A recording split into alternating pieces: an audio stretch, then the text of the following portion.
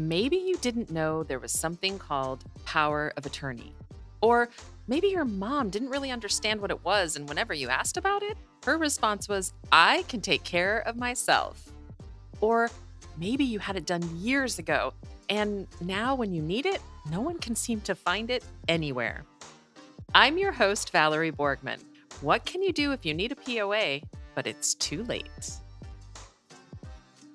Welcome to Desperately Seeking Senior Living, a podcast for sons, daughters, grandkids, and spouses who suddenly find themselves tangled in the search for senior living and care. If you like today's episode, don't forget to subscribe and check out our doable download in today's show notes for a printable summary of the show and a bonus tip from our guest. You're listening to our doable tips, short answers to your questions. Don't see your question listed? Send us a note. Then don't forget to subscribe so you never miss an answer. Hi, and welcome to the show. Last week, we talked about the power of attorney paperwork and how it helps you make decisions for your loved one when they can't. But what do you do if it's too late? That almost happened to my brother and I. We were so lucky that my dad had a good day and we were able to complete the paperwork. And that's really important because the notary is going to take a look to see that your loved one is of sound mind. The POA is a legal document that your loved one willingly participates in. They have to know what they're signing. But we've worked with families whose mom or dad refuse to sign POA paperwork. Sometimes they don't think they need the help, or they don't want to choose between their children, or there are other family dynamics at play.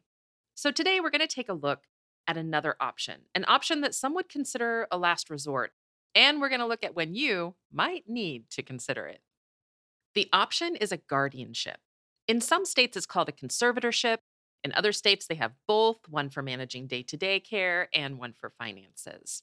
So why would you need to consider this option? In many cases, there is some form of cognitive impairment, whether that's Alzheimer's or a mental illness. Many times, this prevents your loved one from caring for themselves.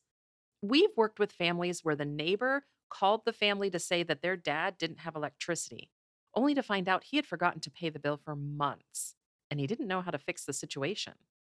Another family's parents weren't caring for themselves or the house or the pets, and a neighbor called Adult Protective Services.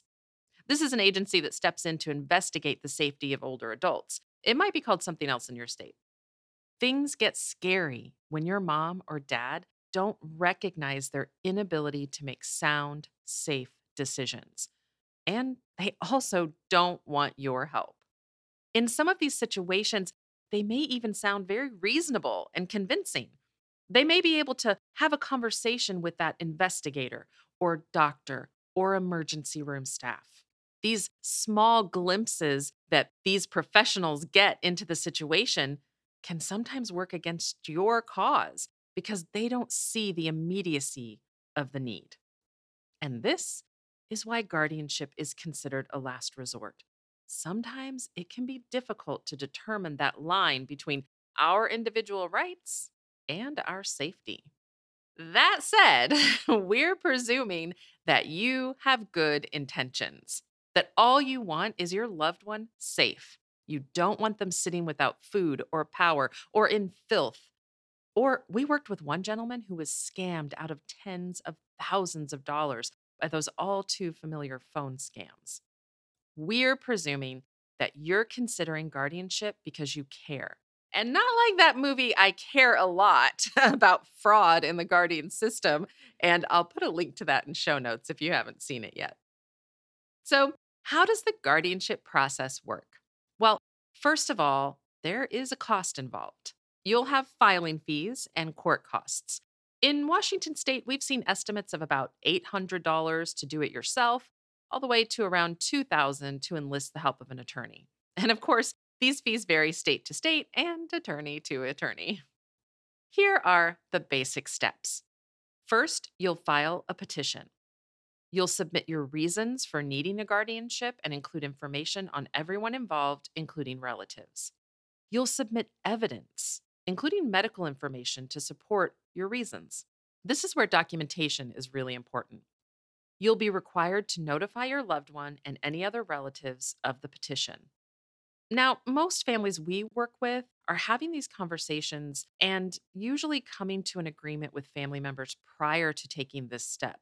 But that's not always the case.